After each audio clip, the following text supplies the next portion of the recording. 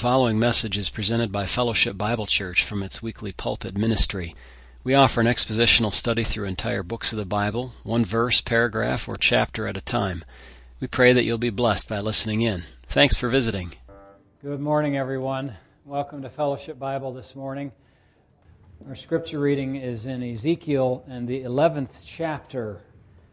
We invite you to turn there and follow along as I read in the 11th chapter of Ezekiel. We've been watching from a historical distance the movement of God's Spirit out of the temple in Jerusalem.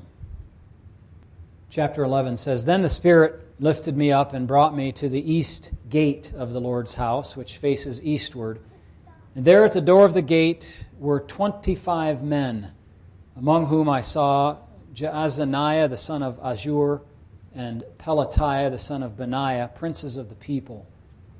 And he said to me, Son of man, these are the men who devise iniquity and give wicked counsel to this city, or in this city, who say the time is not near to build houses.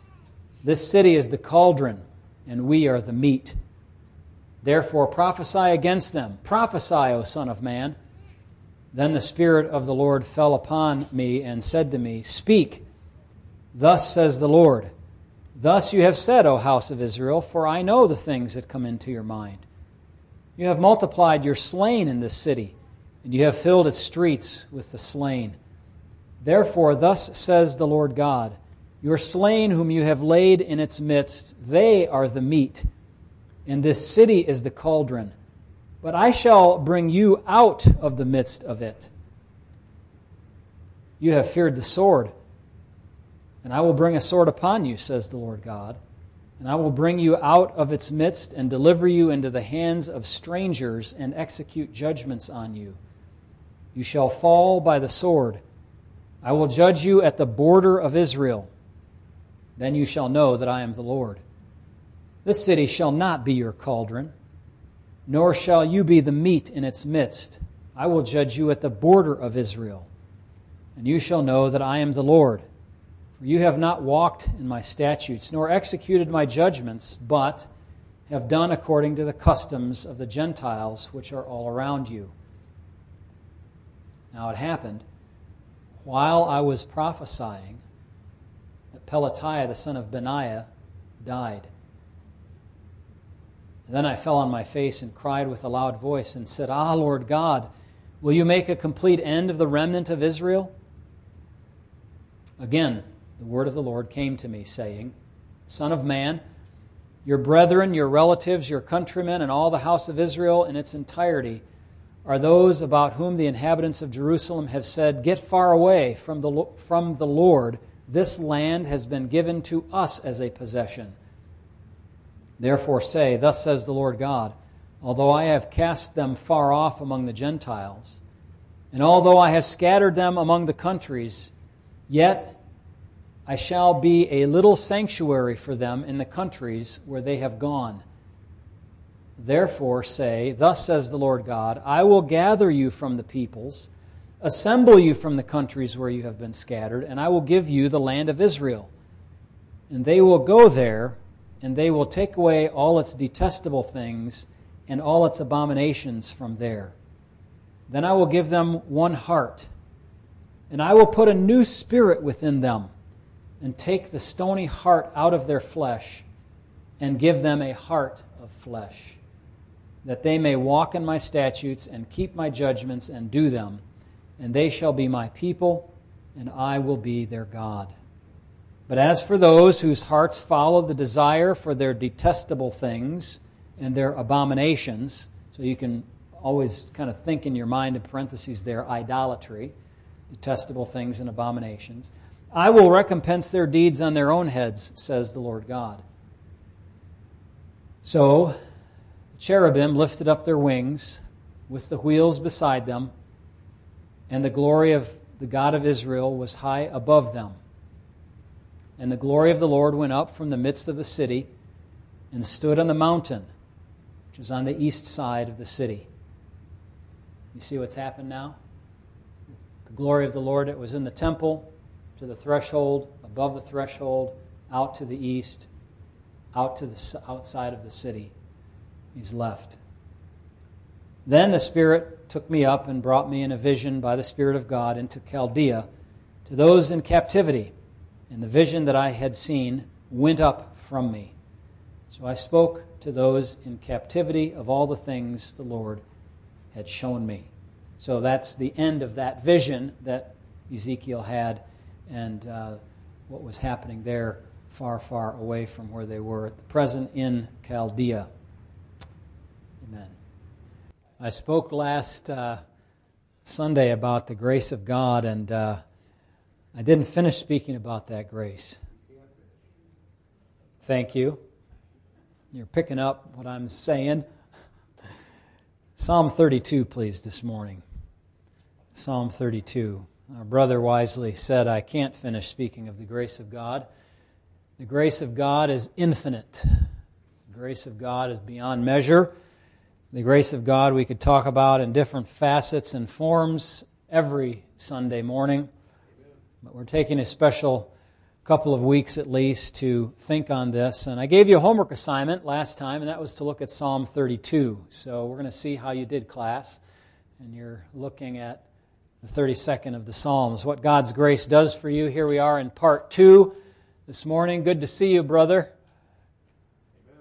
Amen. All right. Good. I'll talk to you later about how your first week went. I've been dying to hear.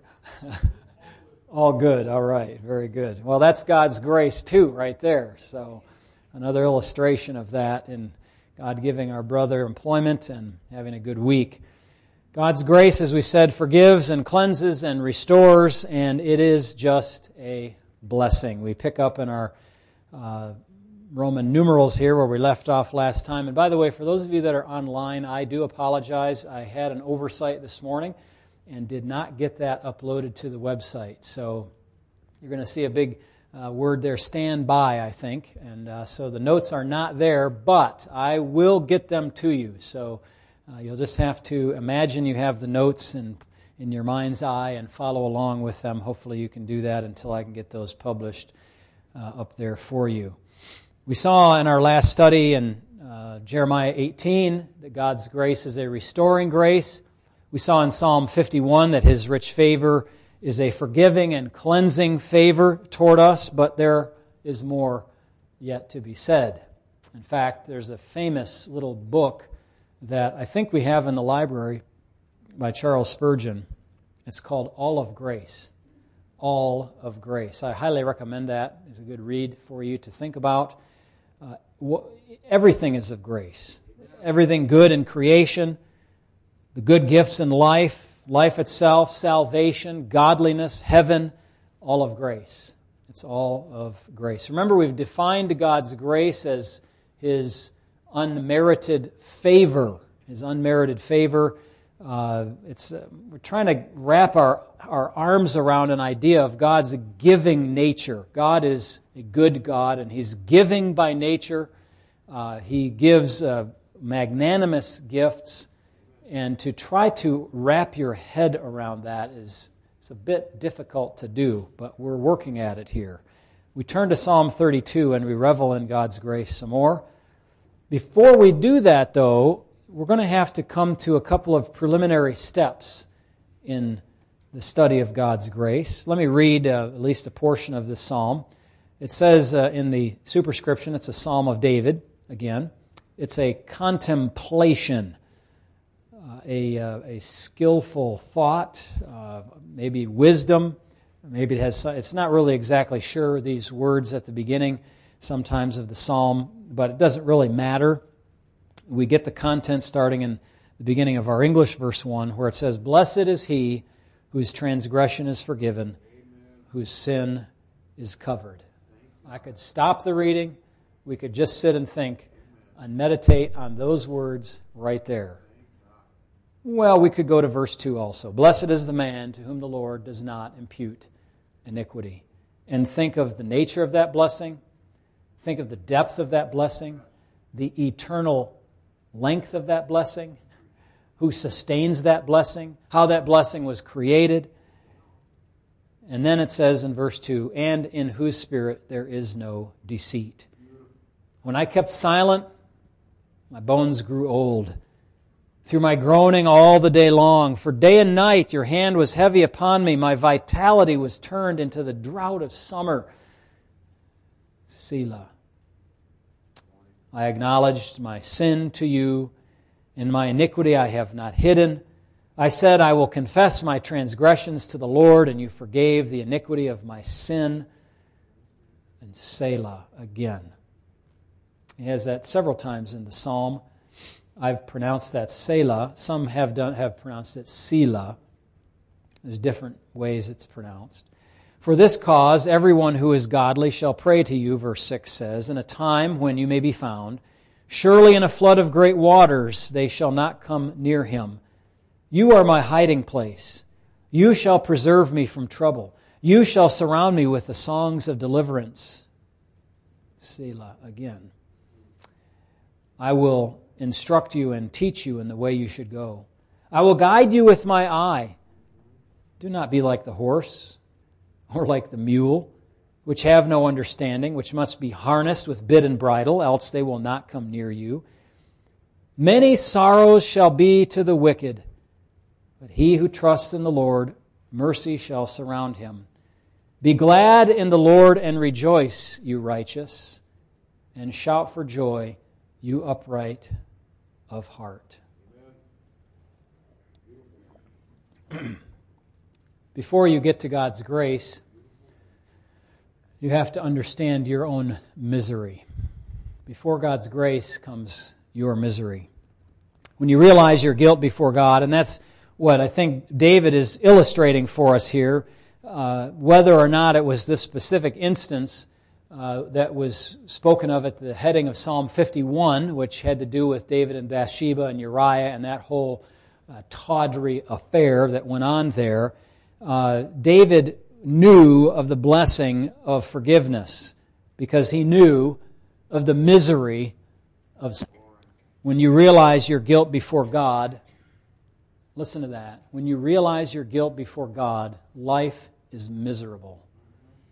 Life is miserable.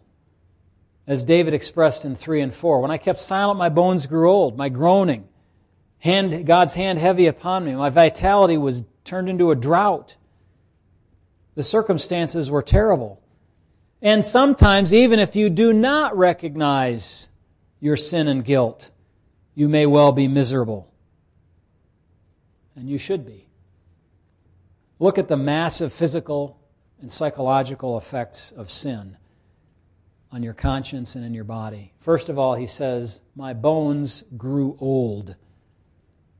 That's kind of a strange phrase, but we kind of understand it inherently, don't we? You know, I say sometimes, I got to get these weary bones moving. You know, you ever said that? I haven't seen anything yet, he says. He confidently asserts from his place of knowing firsthand. This is a reference to the entire body, the bones, because the bones are the foundation of the body. They're the very inmost part of you. It's the superstructure. When you are in sin's misery, you feel old and aged and slow and weak and stiff and unable to serve God in the right way. Your bones grow old. You seem to be prematurely aged. You groan. Look at that in verse 3b there. Through my groaning all the day long. You not only in your misery do your bones feel old, but you groan all day. Depression weighs down on you constantly. We are not merely a shell of atoms bouncing around into each other and electricity flowing and all of that sort of thing on a mere material level. The spiritual stuff of which we're made, of which science doesn't really tell us all of that much, does it? Impacts our physical bodies. So that when we have sin, I mean, there seems to be, why is there a connection? You've done something wrong, somebody's done something wrong to you, somebody's offended you, you've offended somebody else or something. How does that affect the matter in your body? How does that affect from a purely naturalistic, scientific standpoint? Why would punching my brother in the nose make me feel so bad later on? If I do, hopefully. Something more is going on than mere matter here. The sin causes me misery in my bones, and I groan. Depression weighs down on me constantly. This, for some, of course, they're going to say, what is he talking about? When you realize that you're a sinner, this book proclaims that all has sinned and fallen short of the glory of God. You can agree with it or disagree with it, but eventually you will agree with it. You will, one day, if not now. Better to do it now, though. But the bald fact, the reality is that we all are sinners and fall short of God's glory. We have not just made mistakes. We just don't have human shortcomings, or that's everybody does it, or whatever. When you realize that you have sinned against God, that your sin has an eternal wage, that your sin is captivating you, that it's enslaving you, you will be depressed constantly if you don't know what to do about that. You know you're not doing right. You're living maybe the contradiction of saying that you're a person of God, but you're demonstrating otherwise in your actions. You worry that you're going to be found out. What happens if I'm found out? What are my relationships going to do when I'm found out? Are they going to be strained or broken? Besides that, you may know that you've done wrong, but you're powerless to fix it. I can't do anything. The water is so far under the bridge, I can't fix what I've done now. My life is a mess. I can't fix what I've done to my parents and my children and people in my church or this person with whom I'm at odds, and I'm powerless. You're groaning. Thirdly, the third effect of sin and your misery is that you sense God's hand is heavy upon you all the time. You feel God's heavy hand as a frowning providence. That's a phrase maybe you're not familiar with, but I'm sure you're familiar with the idea of it. If you were to say, boy, I've been experiencing a smiling providence from God in my life. Joy, things have been good, blessings have been pouring out upon us and our family. But what about a frowning providence, where God's look upon you is not so light and happy, but it's more from God? Nothing seems to be going right in your life. There's nothing you think to be joyful about. Of course, you're depressed, so even if there are things that are joyful, you downplay those and make them into things that don't seem so good. You justify that your problems are God's fault, not your own. Well, that can't be. You know why? Because nothing is God's fault. God hasn't done anything to be at fault for. Why do we blame God for what we've, we look at our room and we say, it's a mess. God, why did you make it that way? You're the one that made your room into a mess. We made this room into a mess. This whole life. Humans are at fault, not God. Sin and its effects are humanity's fault. You might feel often that you're not sure if you're doing the right thing and that you don't know what is the right thing to do in the first place. You're in a heavy situation instead of a light and cheerful one. God's hand is heavy upon you all the time. Everything seems bad. Finally, in your misery, your vitality is turned to drought. You not only have all this depression and physical effects of sin, but life is dry. He says in verse 4, my vitality was turned into the drought of summer. You know how that feels? Life is lethargic. It feels useless to go on. You know why? You're like Psalm 1 verse 4. The wicked are not so, but are like the chaff which the wind drives away. Unlike the blessed man, the man who doesn't walk in the counsel of the ungodly, or stand in the way of sinners, or sit in the seat of the scornful, but delights in the law of the Lord. In His law, he's thinking all the time. It says he will be like a tree, not in drought, but planted by the rivers of water. He will bring forth his fruit in his season, and his leaves also will not wither. But the wicked are not so. The wicked are like chaff. They don't have lush green leaves. They're dried up. They're apart from the life-giving holiness of God. Their vitality is turned to drought. You do not have nourishing, the joy-giving flow of God's Spirit in you. You're dirty when you're in sin, like David was. You're clogged up. You're distant from God's grace. You say, what if I'm a believer? What if I'm a Christian? Well, yes, even then, if you're living in sin, not confessing and not repenting, you're going to be functionally like an unbeliever at that point in time, in that way in your life.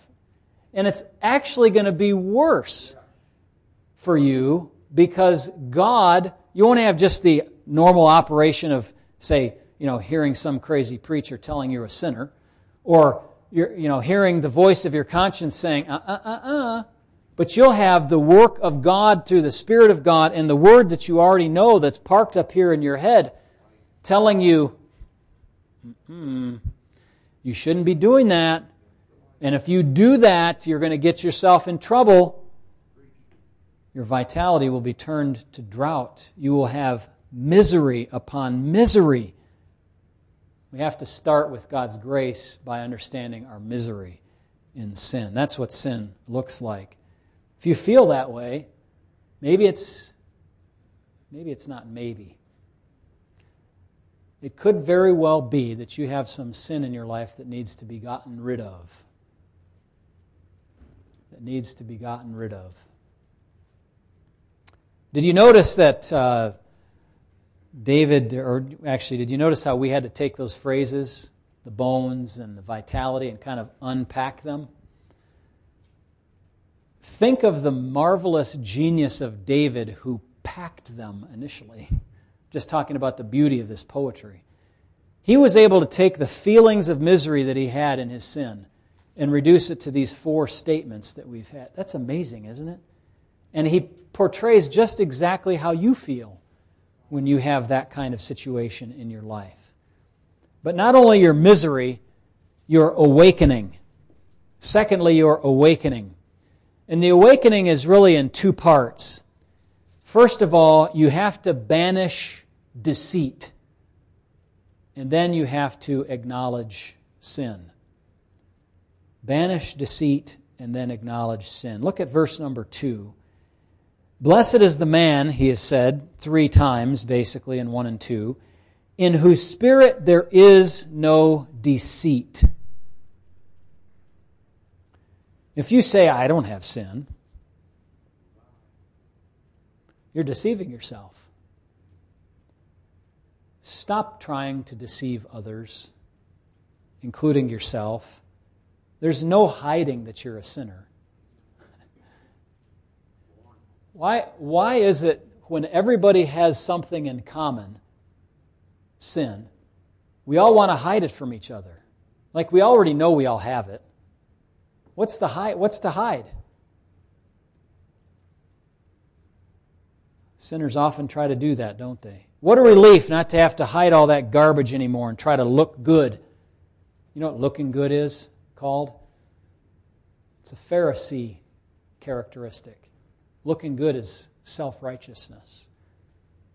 Or sometimes instead of that, we just want to redefine our sin into something acceptable to our conscience. You know what that is? Self-deception. So either self-righteousness or self-deception. Or we try to deceive others. The blessed man, however, is the one in whose spirit there is no deceit toward himself or toward others. Look at Proverbs, if you will, and that verse I've highlighted in the notes if you're here, and I see the printout, but in Proverbs 28, it says in verse 13, he who covers his sins will not prosper, but whoever confesses and forsakes them will have mercy. Acknowledge your sin, my friends. Don't continue to deceive yourselves. And that's where we go with the second part of this, and that's in verse number 5. When he says, look, I got rid of deceit. This deceit has got to go. And then he says, verse 5, I acknowledged my sin to you, and my iniquity I have not hidden. I said, I will confess my transgressions to the Lord, and then he forgave the iniquity of my sin. No more silence about your sin. Verse 3, when I kept silent, my bones grew old. That silence was about the silence of confession, of trying to hide sin from God and from man as well. That silence is because it's difficult to admit that you're wrong, isn't it? You ever have that? Just use these words with your spouse or family member sometime. I am sorry for, and then fill in the blank, whatever it was that you did. Say it. Just say it. You make yourself say that because you need to. It's hard to admit that you're wrong, that you do not measure up, that you need something you do not have and cannot get on your own. Maybe you need somebody's forgiveness. You can't cajole that out of them. You need God's forgiveness. You cannot cajole that out of Him. You can't make Him forgive. And if you're a real individualist, like many of us are, it's hard to agree with that premise that I have to admit that I'm wrong. I cannot solve my problem. To be able to say that is tough. But the path to blessing to God, from God, paradoxically, is through the doorway of acknowledgement that you've not been pleasing to God. The road back to godliness, this is strange. The road back to godliness is to admit that you've not been godly. Okay? Jesus never had to do that, of course. He never had to confess sin or admit he was always perfectly godly. But for every other human being, the path of godliness is covered with confession of sin. That's the only way to be godly, is to admit that you have not been godly. Isn't that something? But that's the thing that God has done for us and made for us. Now, I'm targeting what I'm saying here to a particular audience of people, and that is the audience who is sensitized to their sin. Those who realize their misery in sin. Not who are just, ignoring what I'm saying, or hard-hearted and love your sin and think I'm full of trash as I try to explain your life and describe your situation. For those people who are just like, I'll say just this one thing. Just hear me out. One thing. You will face God someday and be sorry that you did not listen today. If my words do not move you to consider your ways, maybe the future judgment, the certainty of future judgment, will move you to think about what I'm saying.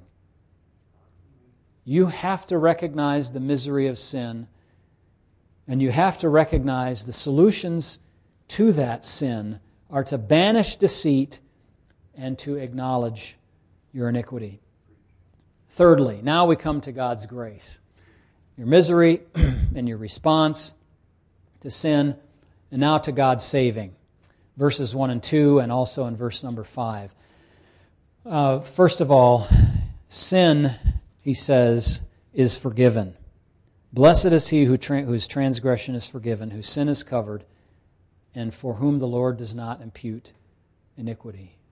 When the Bible says that your sin is forgiven, this means that the sin itself, all of it, okay, every act, every intention, every part of your sinful nature, the imputed sin that you share as a member of Adam's race, all of that, none of it is held against you, and its guilt is no longer held against you. The word here for forgiven is that it's lifted up. It's removed off of your shoulders, if you will. He carries away the sins of the blessed person who has been forgiven. This is connected to the idea of pardoned. Your sins are pardoned. The Spanish translation has perdonada in it. Pardoned. Your sins are forgiven. They are pardoned. It's such a blessing. Your eternal sentence is commuted entirely for your sin. Now, David writes of the word transgression here in verse number 1. A transgression is a word for sin that refers to a crossing of a boundary or a line. God drew a line in the sand. Don't do this. You did this. Now you have guilt. And God then graciously takes that guilt. If you believe in Him, believe in Christ, and He takes that guilt and sin away and the iniquity of that transgression. It's a disappointing thing if you think about it of yourself. God said, do not. And you now know of yourself, I did what He told me not to do. Or I didn't do what He told me to do. I transgressed His commands. Man, that's where that misery comes from. But God's grace, He forgives. Now the parallel phrase here, this is poetry, by the way. You notice in your Bible, probably, it's laid out as poetry, as little verses, or stitches, little colons, little pieces. And blessed is he whose transgression is forgiven is the first one, and then whose sin is covered. Understood again, blessed is the one whose sin is covered. This poetic expression, the second one, says that the person's sin is covered. Now, we dealt with this at some length before, the idea of sin being covered in another message or two. And what I said there in summary was that covering is an inadequate concept if by it all you mean is hidden or put under something so as not to be visible until later. Something way more was happening with sin in the Old Testament saint's life than mere concealing or papering over sin. Instead, think of cover as what it is here, the parallel of what word in the earlier phrase? Cover is parallel to forgive. Cover is parallel to forgive. That's how it's used here by David. Or think of it this way in kind of colloquial English. When you go out to lunch with somebody at a restaurant and the server says to you, your meal has been covered by an anonymous donor. Covered. In that usage, covered means taken care of. Your lunch bill has been taken care of. Or I'll cover that for you when you go to the store with somebody. Just put it on my card. It's with all my other stuff. I've covered it for you. Blessed is the man whose sins are taken care of by God. Blessed is the man whose sins are covered. That's what it means. Forgiven in Christ. Now think about what this means for you. If you are in Jesus, that means that your sins are taken care of. They're taken care of. They're no longer an issue that withholds God's blessing. Think of it. I could sit and think about this for a while and just say, what a blessing to think my stuff has been taken care of by God, by Christ. He died to take care of my sins. What a hope it is that Jesus did that for me and for you, that He died in my place to take care of my sin. Yes, otherwise. Listen to the next phrase in verse 2. Blessed is the man to whom the Lord does not impute iniquity. We don't have to linger here long. But this means that God does not reckon or think your sins against you anymore. He thinks about you differently than what He did before. Can you imagine that He does not think of you as a dirty, rotten scoundrel, which you were and sometimes still act like?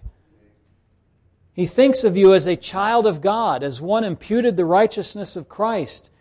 He does not charge your sin to you in the legal sense of charging a crime.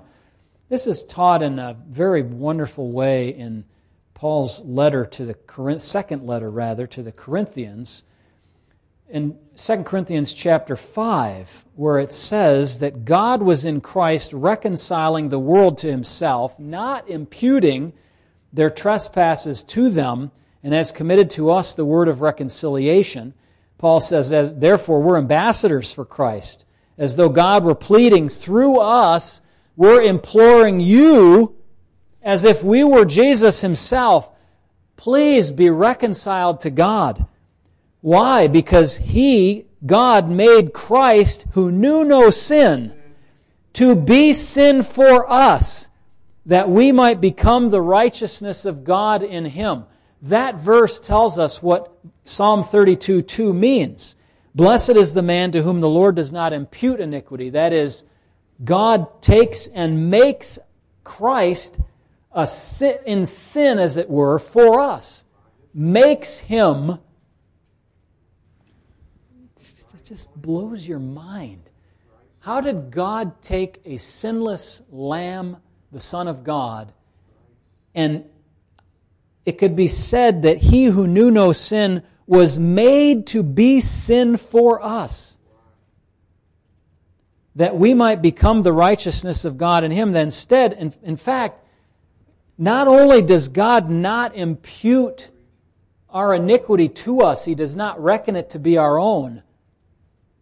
He reckons the righteousness of Christ instead of that to be ours. That's got to blow your mind. It does mine. How is it? How can it be? This grace that He has bestowed. No wonder David says, blessed is the man. You can't be a happier man than to know all that. God saves, He forgives, He does not impute our iniquities to us. When you experience God's forgiving and cleansing grace, life is not only, my friends, bearable, but is joyful, even in suffering. As a partaker of God's grace, of salvation, you have the deep-seated knowledge that your eternal home is secure and that you have nothing to worry about. So, misery, woe, you banish deceit, you acknowledge sin, God forgives, God cleanses, God does not impute iniquity. How do you respond? Well, verses 6 to 11, the end of the psalm, tell us how to respond. Everyone who is godly shall pray to you. He's no doubt going to pray and offer thanks. I'll let you look at the little detail there about the kind of person that's supposed to be praying there. But I think in the end, we have to recognize that even for the believer in Christ, we should be praying and thanking God, and we should recognize that in a time when you may be found, surely there's a flood of great waters, they shall not come near him, that there are dangers in this life as we dabble with sin.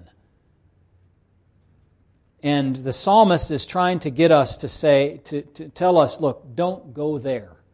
Don't go to that place where you're, on the border of the forest fire, right? You're going to be in trouble. And so there is a way in which you can recognize your sin, confess your sin, get away from that sin, and get away from this idea, or this reality rather, of the consequences that will come your way. Instead of toying with sin, trusting in God is what we're calling for here. And then, not only should we pray and offer thanks to God and notice that we can be delivered from the consequences of sin and not get down too far that road. Remember, God does chastise. He does chastise, sometimes even to the point of death. Better to confess your sin and to cut that pathway right there. Just stop it now. Don't go farther down that road. Bad deal. Then, take what you've learned. You've been in misery. You've banished deceit. You've acknowledged your sin. You've experienced the mercy and grace of God and salvation and forgiveness.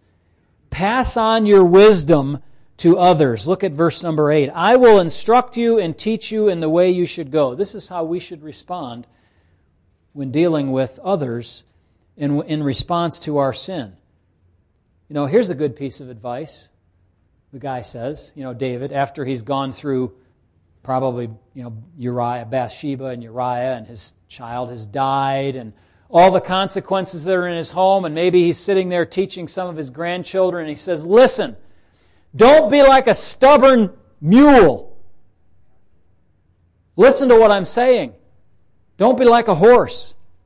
You can lead that horse to water, but, you can hang on his neck and try to get his nose down in that tank all you want, but if he doesn't want to do it, he's not going to do it. Don't be like that. Don't be dumb. Don't do what I did. Learn from my experience and don't repeat it again. Another piece of wisdom, verse 10. If you choose to continue to be like the horse or the mule, the donkey, many sorrows will be your portion. Verse 10a, see that? Many sorrows will be to the wicked.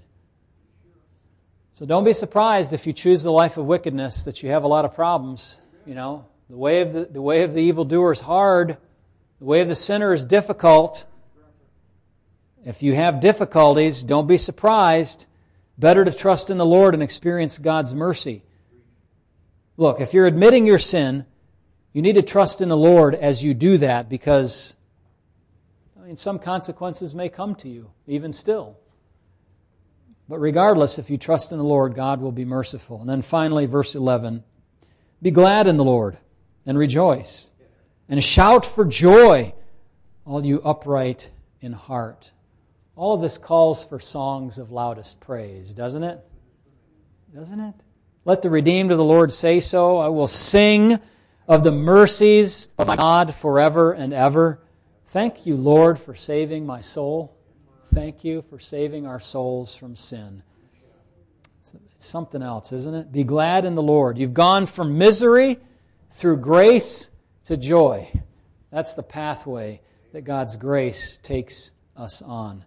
So Psalm 32 explains the results of confession and cleansing that are experienced by a sinner who repents. And you know what? You can experience this for the first time today or for the 1,000th time today.